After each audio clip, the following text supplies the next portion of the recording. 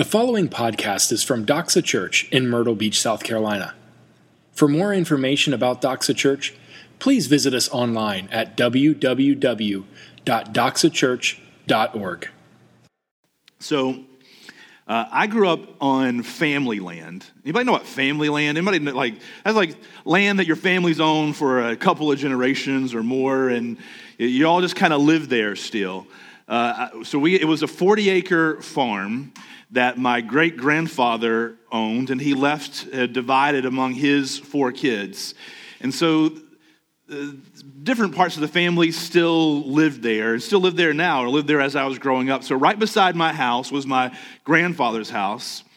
I could see his house outside my window, and just to give you a picture of kind of where I grew up and the way I grew up. So I remember multiple times when I'm younger, I'm laying in my bed. I could see out my window as I was laying in bed. I was supposed to be asleep. But I was laying in bed looking at the window because it was still light outside because my parents made me go to bed early. And anyway, but I was looking out the window, and I could see my granddad skinning and dressing the deer right beside my house. So this is the kind of place I grew up in. And now, so back 2 fields behind our house, my great uncle and great aunt lived, and they were an interesting pair. Then over here is where my cousin lived, and then I had another cousin who lived over here, and he had a sawmill, a lumber mill, where he made it himself, and he would cut lumber. And then over here, right beside our house, on the other side of my granddad, we lived in the middle, was my great aunt, or my great aunt, depending on where you're from. And my great aunt lived over here, and she lived in sort of a semi-dilapidated house right beside us. So the only thing that stood between our house and her house was the chicken coop. Am I cluing you in kind of the way I grew up? All right, so the chicken coop was between my house and her house. And one summer when I was about 5 or 6 years old, we started a ritual. I don't remember exactly how old I was, but I'd go out in the morning, and I remember summer mornings, the dew is still on the grass, and you know how when you walk through the dewy grass and it's kind of high, and the water gets all over your legs and your shoes, and those little weeds that have the V shape on the top, they have all those black seeds on it, and they get on your legs. And I remember outside playing, and I don't remember how it happened at first, but she invited me to come over to her house, and she made for me cheese toast. Cheese toast made out of government block cheese. Anybody know? You don't have to raise your hand if you know what that is, but she would cut off a slice of government block cheese, put it on the bread, toast it, and then I would sit down and she would pour me coffee. Now, it probably wasn't like coffee like you and I would think of coffee. It was instant coffee with a lot of milk and a lot of sugar. And I thought that was just the government block cheese toast and this instant coffee with loads of sugar and milk in it. I just thought that was the best thing in the world. So every single morning I'd go out and play, and she'd invite me over, and I'd go in, and I'm 5 or 6, and I'm having coffee. And she's like, "Don't tell your mom because I'm having coffee because it stunts your growth," right? And I thought that was this amazing thing. And it probably is because today, if you know me in it all, I still have a fond place in my heart for instant coffee, which is kind of weird because I'm a little bit of a coffee geek, coffee nerd. I'm pretty particular about my coffee. I love nothing like freshly well-roasted beans that have been freshly ground, and then like you had outside if you had coffee here, and then you do the pour over right there. It's just in the morning, it's nothing like that in the world. Except I still had this fond place in my heart for instant coffee. Every now and then I'll have some, and it just takes me back to when I'm 5 or 6 years old in that summer with the government block cheese toast. And it brings back all kinds of warm, fuzzy memories. But the problem is, if you've only had instant coffee, if that's all that you've ever had in your life, then you haven't actually had real coffee. You've had a derivative of coffee.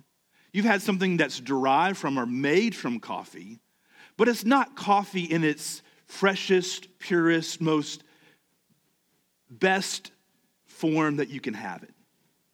And so if all you ever had is instant coffee, don't tell me you like or don't like coffee because you don't know what it tastes like yet.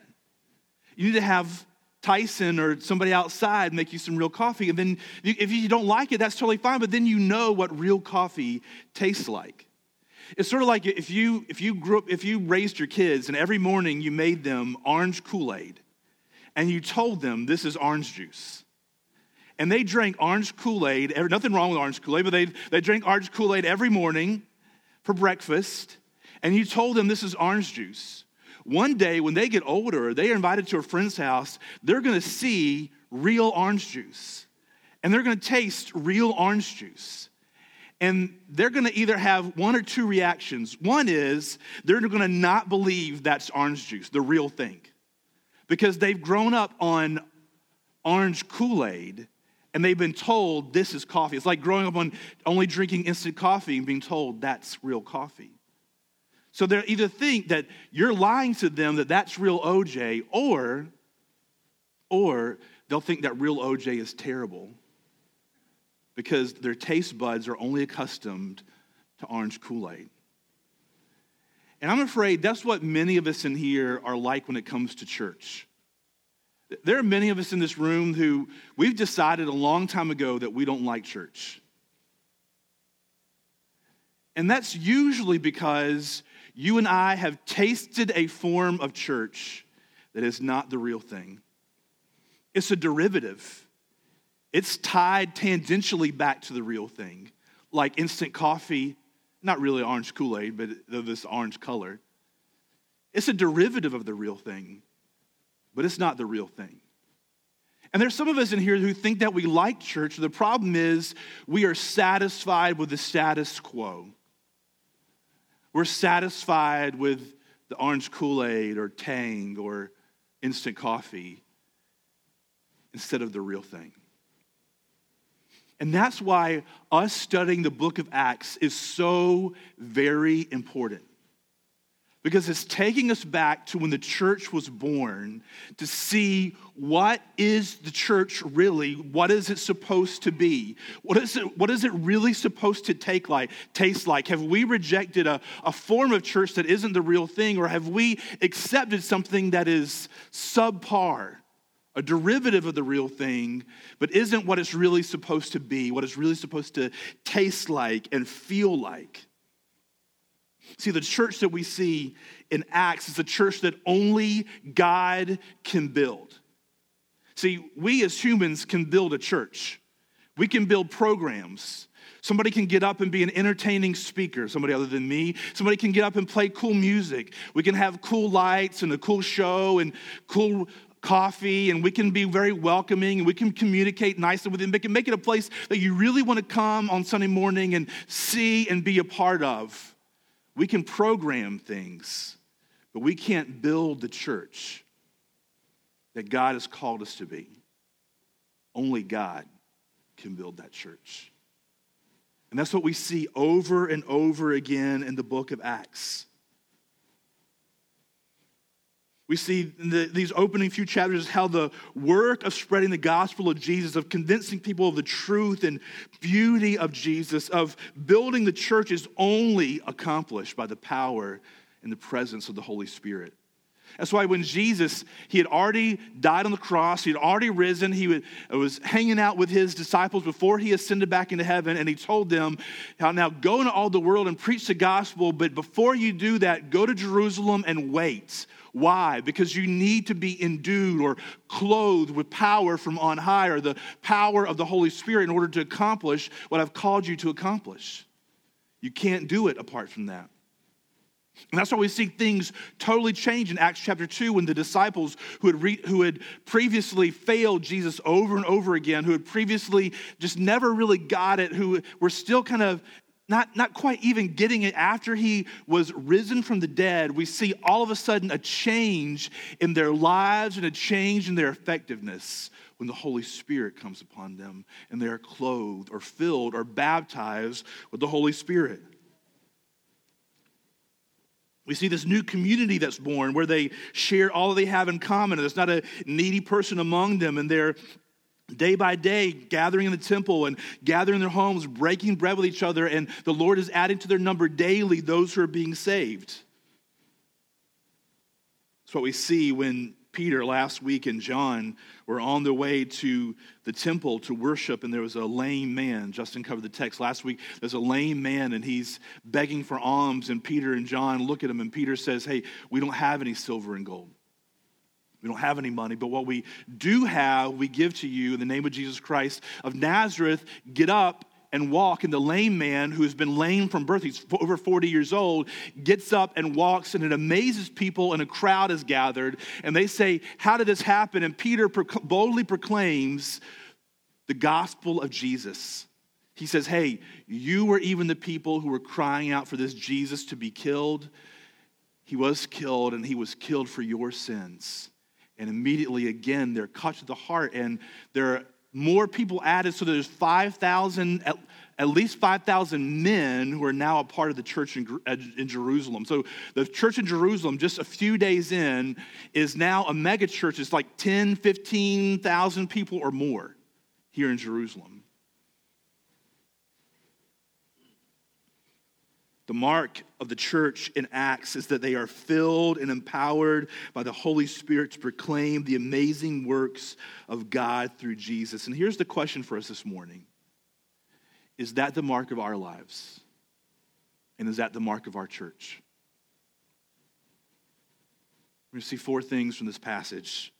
We're going to see the need of being filled with the Holy Spirit. The need of being filled with the Holy Spirit. What does that mean? Why we aren't, and how it happens. The need, why we aren't, what it means, and how it happens. So once again, Peter and John, they've been on their way to the temple, and they see the paralytic. He asks them for money. He is healed in the name of Jesus. A crowd gathers. And then look in Acts chapter 4, right in the beginning of this, verse 1, if you have your Bible. And as they were speaking to the people, that's Peter and John, they're proclaiming the good news of Jesus, even though it's not always good news to them. They first hear that you're the one who also called out for him to be killed, but that he died for your sins. And as they were speaking to the people, the priests and the captain of the temple and the Sadducees came upon them, greatly annoyed because they were teaching the people and proclaiming in Jesus the resurrection from the dead. Now notice here is just interesting side note that the leaders of the temple were not bothered that Peter and John had healed this man. That did not bother them. What bothered them is in whose name he was healed and in whose name they proclaimed afterwards. When they asked, what's going on? When people asked, what's going on here? How did this happen? And Peter and John proclaimed Jesus to them. That's what they didn't like. And they were teaching and proclaiming in Jesus the resurrection from the dead. Verse 3, and they arrested them and put them in custody until the next day, for it was already evening. But many of those who had heard the word believed, and the number of the men came to about 5,000. Now, I just think this is interesting, by the way. Can you imagine this kind of altar call? A man is healed. Peter and John proclaim the gospel. The authorities come. They arrest them. And as they arrest them, people come to the Lord. And that just kind of interesting. Like, they saw something that was so real and so powerful and so joyous and so worthy that it did not matter to them to think that at the end of this day, if I followed the route of these people that have proclaimed the gospel to me, I might end up being arrested and imprisoned. But yet there was a joy that was in a glory that was greater to them than even the risk of this. And on the next day, verse 5, their rulers and elders and scribes gathered together in Jerusalem with Annas the high priest and Caiaphas and John and Alexander and all who were of the high priestly family. And when they had said to them, and then when they had set them in their midst, they inquired, by what power or by what name did you do this? Now think of what Peter and John must have been thinking and feeling at this time. Because this looks and feels a lot like another scene that we saw at the end of the book of Luke, when Jesus was called in front of the Sanhedrin. And he was called in front of Caiaphas and Annas. And they asked him, hey, by what authority? Why are you doing this? Now, Peter, what happened to Jesus? He was crucified. He was killed. So as Peter and John are standing there, they do not know how this trial is going to end.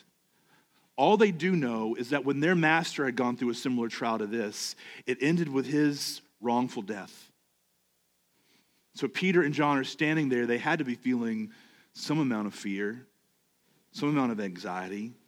There had to be some thoughts going through their head. What if this is the end? What are my wife and kids going to do? How's my family going to go on? What are things going to be like? They've already been embarrassed by being arrested in front of the whole city of Jerusalem and being imprisoned overnight. But look what happens. Verse 8. Then Peter, note this term, filled with the Holy Spirit, said to them, rulers of the people and elders, if we are being examined today concerning a good deed done to a crippled man, by what means this man has been healed, let it be known to all of you and to all the people of Israel that by the name of Jesus Christ of Nazareth, whom you crucified, whom God raised from the dead, by him this man is standing before you well. That's pretty bold, isn't it? They could call for his death. They could turn him over like they did Jesus. This Jesus is the stone that was rejected by you, the builders, which has become the cornerstone. He's quoting a psalm there, verse 12. And there is salvation in no one else, for there is no other name under heaven given among men by which we must be saved. He stands and he preaches boldly to the Sanhedrin the truth of who Jesus was. But how did he do it? He did it, verse 8, filled with the Holy Spirit. At the beginning of the church, Jesus told the disciples to wait in Jerusalem until they were clothed or endued with power from on high or baptized in the Holy Spirit. And they were powerfully baptized in the Holy Spirit on Pentecost. They proclaimed the word, it went forth in power, and thousands believed. Of day one, 3,000 souls joined the church. But the mission didn't end there, and it wasn't supposed to. Jesus had told them to go into all the world and proclaim the gospel. It was a great mission to go into all the world and make disciples of all nations.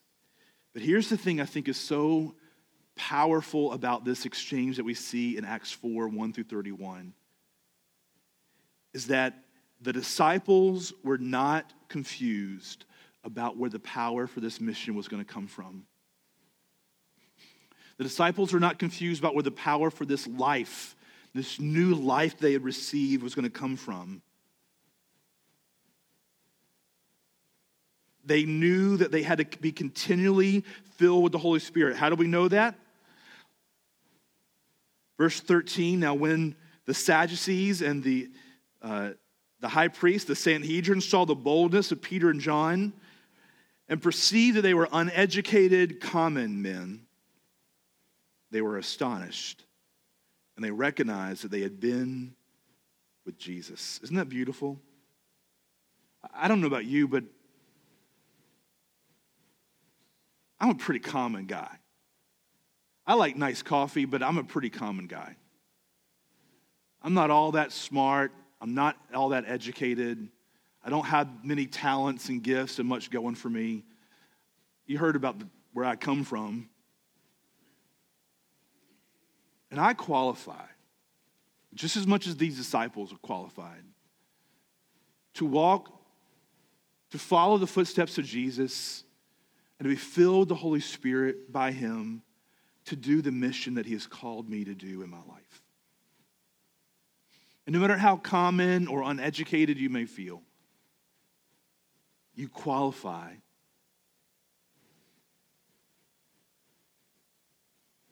But seeing the man who was healed standing beside them, they had nothing to say in opposition. But when they had commanded them to leave the council, they conferred with one another, saying, "What shall we do with these men? For that a notable sign has been performed through them is evident to all the inhabitants of Jerusalem."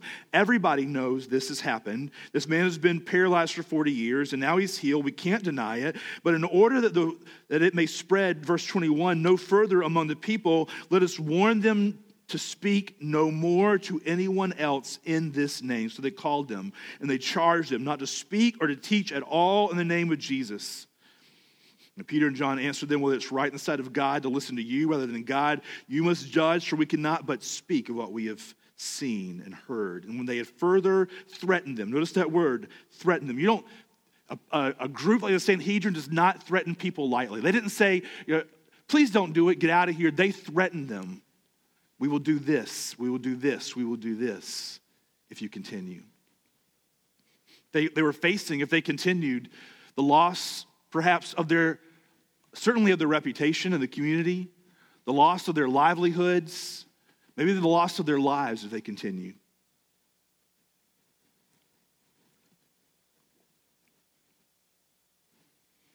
But then they released them, verse 23, and when they released them, here's what the disciples did.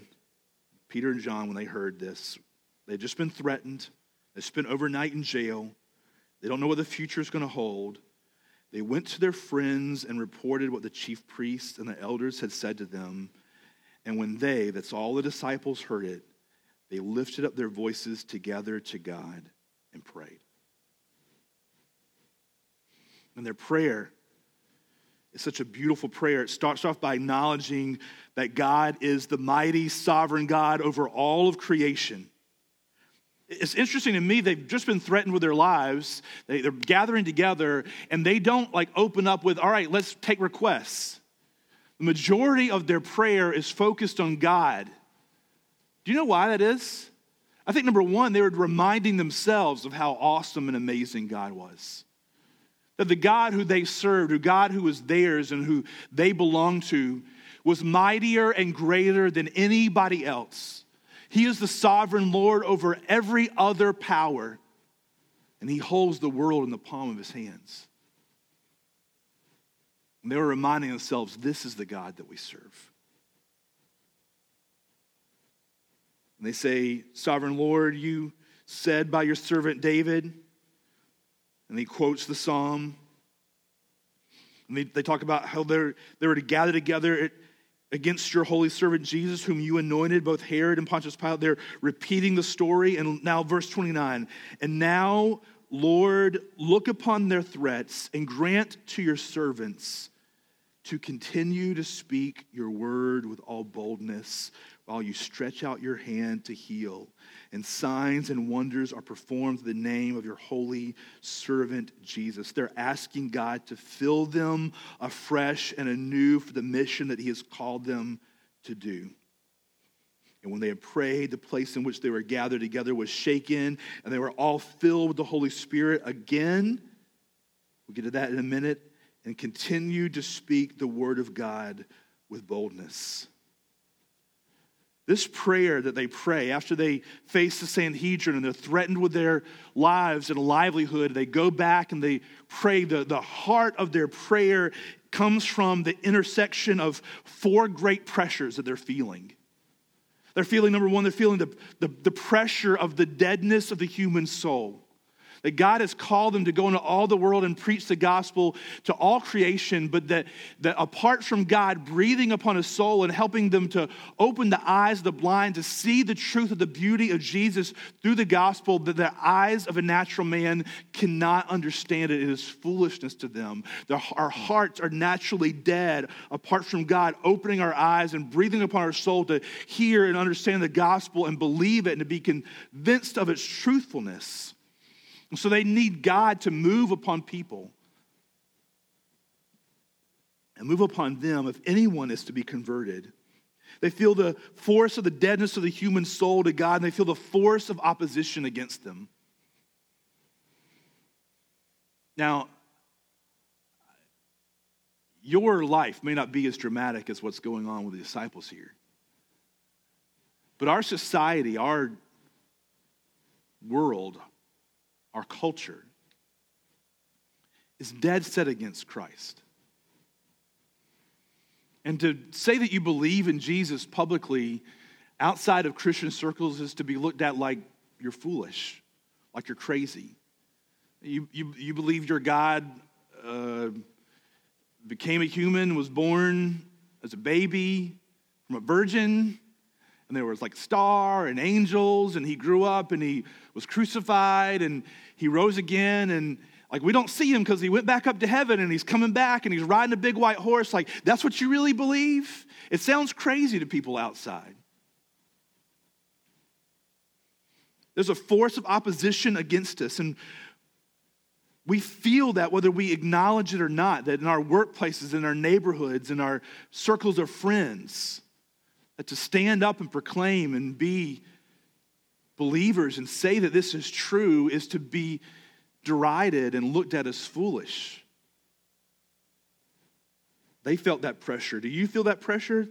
They also felt the pressure of their utter weakness, the utter inability to do what God had called them to do. And I wonder if you and I feel that enough. Do you feel your weakness like at a really, really deep level? Do you realize that you are incapable to live the Christian life? Do you realize that apart from Christ, that you are a sinner, that you have no hope, that is to fulfill the mission that he's given us, we don't have the ability to do it, to go into all the world and proclaim the gospel? You try to share the gospel with maybe a family member or a friend, and they looked at you like you were crazy, and you pretended the conversation didn't happen, and you went on. Have you ever tried to convince somebody that God is real and Jesus is true, that the Bible is real and true? You can't convince them of it. Do you feel your utter weakness to live the Christian life and then to fulfill the mission that he's given us? If we feel the pressure of the deadness of the human souls around us, of the force of opposition against us, of our utter weakness, and then above all or below all, our utter desire for God to be glorified through Jesus. That's what pushed these disciples to this prayer.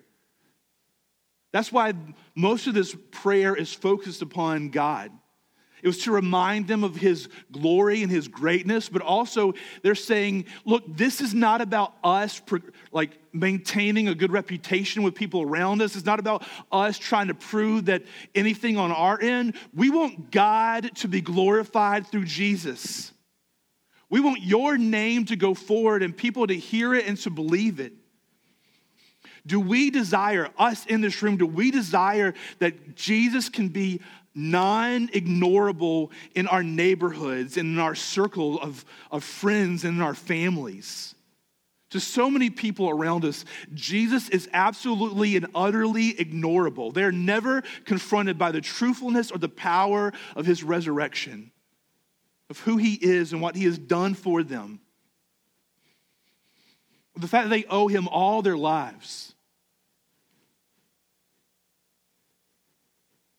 And it is our desire, our deepest desire below all things would be that God would be glorified through Jesus.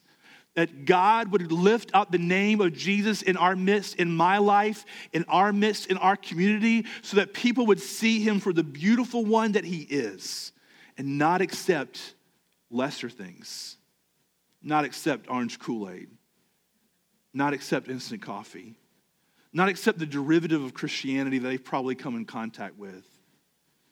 People who culturally claim the name of Jesus and go to church on Sundays or occasionally and knock it off their list and move on and do whatever they want to do. Instead of a people who are deeply indwelt and empowered by the presence of the Holy Spirit of God.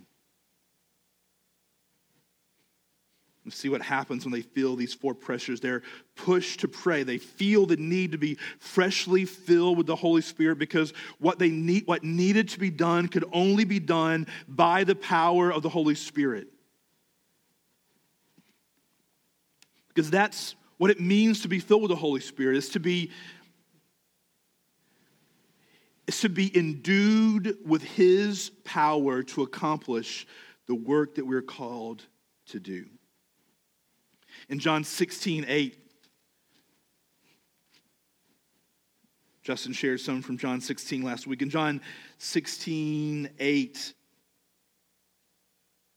Jesus says, before that he says, it's good that I go away. If I go away, I'll send the Holy Spirit to you. But In verse 8, and when he comes, he will convict the world concerning sin and righteousness and judgment, concerning sin, because they do not believe in me, concerning righteousness, because I go to the Father, and you'll see me no longer, concerning judgment, because the ruler of the Lord is judged.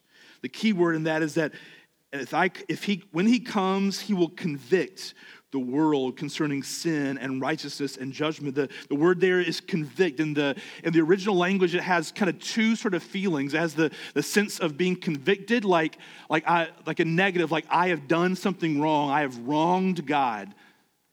But on the other side, to be convinced. That's the positive side of it. To be convicted that I have wronged God, but yet to be convinced of the truthfulness of who God is, the truthfulness of who Jesus is and what he has done for me, and that he should be my Lord and my God, and only he can be my Savior. That's the work of the Holy Spirit. So what does it mean to be filled with the Holy Spirit? It means that we are enabled to proclaim effectively and demonstrate convincingly the truth of who Jesus is and what he's done. If you're a believer this morning, you are called to live a life where you are filled with the Holy Spirit. That's what Jesus said in John chapter 7 and verse 38 and 39. He said, whoever believes in me, as the scripture has said, out of his heart will flow rivers of living water. Now we said this about the Spirit, those who believed in him were to receive, for as yet the Spirit had not yet been given because Jesus was not yet glorified. He said that in response to someone who said, he said that after he got up, and he said, if anyone thirsts, let him come to me and drink. So he's saying, whenever you come to me and you drink of who I am, you aren't just satisfied yourself, you're called to be a spring of living water for the people around you. To be filled with the Holy Spirit means that we are enabled to proclaim effectively. That means we're able to, number one, have the unction. There's an old word called unction. It means to feel the pressure and the push of desiring or needing to tell people about the gospel of Jesus Christ, the truth of who he is, the desire to see him glorified. It means that we are anointed. When we're filled with the Holy Spirit and proclaim effectively, it means that we are anointed by the Holy Spirit. We're given his power and authority to proclaim the truth, whether it's in a group setting or personally one-on-one, to proclaim to people the truth of who Jesus is and what he's done. It means that it gives us authority and boldness. When people hear us, not an authority that comes from me, but authority that comes from feeling and sensing the presence of the Holy Spirit as the word is being shared with people. To be filled with the Holy Spirit means that we proclaim effectively. It means that we demonstrate convincingly. It means our lives are in union or in harmony with the truth that we proclaim, that we believe. I think this is where a big crux in American Christianity comes. I think this is the orange Kool-Aid, instant coffee kind of thing. Is that, what do people say about Christians outside? I don't believe because you're what? You're hypocrites, right? Christians are hypocrites. And the truth is, that's oftentimes true. Our lives do not reflect the beauty that we see in Jesus Christ. Our lives do not reflect the power and presence of the Holy Spirit that we see in the life of Jesus and we see in the life of these early disciples. Our lives are often far removed from them. It's a derivative. It's somewhat familiar. We believe in the same Jesus. We proclaim the same truth. We read the same Bible, and yet it doesn't move us deeply enough for our lives to live in obedience to him and to follow him. And so our lives look far different. I'm not talking about a perfect life. I'm talking about a life that reflects the power of Jesus, not your power. Not about how good a person you or I am. I don't want people to know how good a person I am. There's certain areas of my life I'm a pretty good guy, and there's certain areas of my life you probably already know if you know me very well, I'm a pretty crummy guy. I don't care about that. I want the people around me to see and taste and and smell and savor the presence and power of Jesus Christ that is inexplicable by my own personality, by my own intellect, by my own giftings or my own abilities. That can only come by the presence and power, the present filling of the Holy Spirit. I say a present filling because that's what we're called to do. These disciples who here pray, God, you see the threats that are coming. Now respond, please. We're pleading with you, God, and they're freshly filled with the Holy Spirit, and then they go out and proclaim with boldness once again. These are the same people who were back in the upper room in Acts chapter 2 when God's presence came. They had to be filled again. It's not something that happens once. It's something that happens over and over again. Paul, whenever he's writing to the church at Ephesus, he says, be filled. And the wording there, the Greek verb there is present. It means being filled with the Holy Spirit. So when you become a believer, you have experienced a new birth, you're converted, you are baptized in the Holy Spirit, just like the apostles were, the disciples were on the day of Pentecost. And that happens once for the believer. But to be filled with the Holy Spirit is something that should be happening constantly and progressively and regularly for the rest of our lives. That's why these disciples prayed and God responded with a fresh filling of the Holy Spirit. That's why Paul had to command Christians, be filled with the Holy Spirit. He wouldn't have to command them if it's something that happened just automatically. It's a continual need to be filled because we are continually in need. Now, real quickly, why aren't we? So that's the question, right?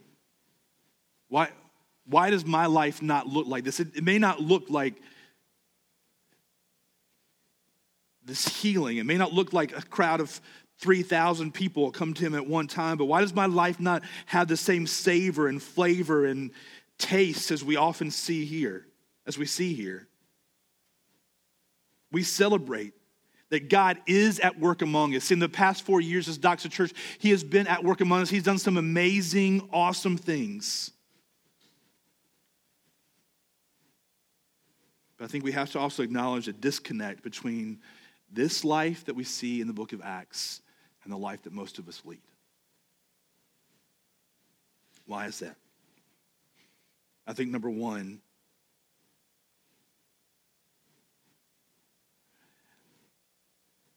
similar to point one, we don't feel the weight of the deadness of a human soul apart from God. These disciples felt it, and it pushed them to pray. We think lightly or none at all about the consequences of sin and death in the lives of our family and neighbors. You may know that they're not Christians, but does it really affect you and me, the consequences of their sin apart from Christ? That they are no different than I am, apart that Christ stands between me and the wrath of God. I want that to happen for them too. We lack proper compassion for those who surround us. And we forget that it's only the work of the Holy Spirit that can bring a dead soul to life. I think we often don't live spirit-filled lives because we'd rather be comfortable or we'd rather be liked than to be filled.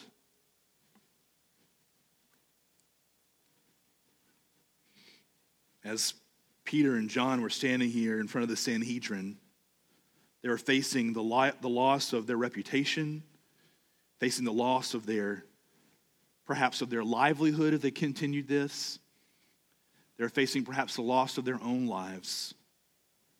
It was going to make their lives more complicated. It can make their wives' and children's lives more complicated. But to be filled with the Holy Spirit is to be submitted to him, to be submitted to Jesus, to be obedient to him. Think about it. First of all, Peter and John, their life was interrupted as they were on their way to the temple, and the lame man called out, and for some reason, they had passed him by multiple days. This day, they felt an unction of the Holy Spirit to say, we don't have any silver or gold. In the name of Jesus, rise and walk.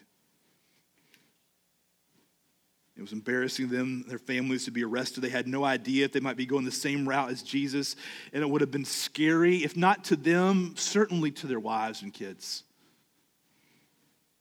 I think you and I, but they would rather be obedient and submitted to God than to be comfortable or to be liked by people. And I think if most of us in here are honest, that's really the truth for us too. We'd rather be comfortable than to be filled with the Holy Spirit. We'd rather be popular or well-liked or well thought of by our peers and friends and family rather than to walk the Spirit-filled life. We don't feel the great pressure of our utter weakness. Look at how the disciples responded to the threat of the authorities. How did they respond? They pray, they ask God, God, you are the only one that can do what needs to be done. And this is the truth. One of the things that Christianity, one of the beautiful things about it, one of the sweet things about it is it gives us an ability to embrace our own inadequacies because we see that God is adequate where I am not. Christ's sacrifice is adequate where I am not. And the Holy Spirit's presence and power in my life is adequate where I am not, to fulfill the mission that he's called me to fulfill and to live the life that he's called me to live. And lastly, I think we often aren't filled because I don't think we really care about God's glory through Jesus. This is the last, but I think it's the biggest reason.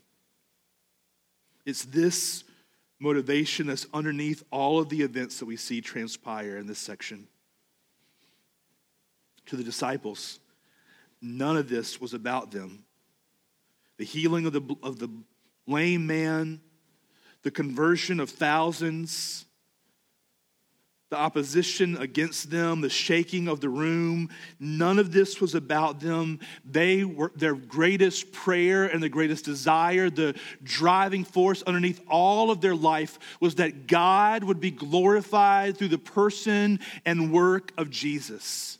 And until that drive and desire pushes every other drive and desire in our lives to the sidelines, we will accept instant coffee and Tang and orange Kool-Aid instead of the real thing.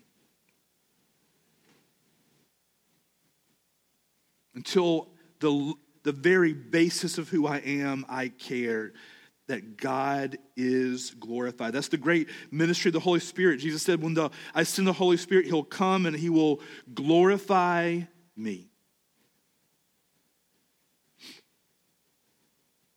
So how does it happen? How do we live Spirit-filled lives? How can we experience a fresh filling of the Holy Spirit in our lives? First of all, by repentance. By repenting of what we would rather serve and things that we would rather glorify than Jesus. Of repenting of our desire of comfort and pleasure and being liked or popular as greater than him, his mission being fulfilled in my life and around me. Of repenting of not feeling the weight of the deadness of the human souls that surround me. The people, my neighbors. I'm thinking about my neighbors and my coworkers and my friends. Some of them who I like and some of them, frankly, I'm not that crazy about. But they are people that have unique value as a human soul. And am I moved with the consequences that they face apart from Christ? Is my heart moved with compassion for them? If not, I need to repent of that. We need to repent. And we need to pray, secondly.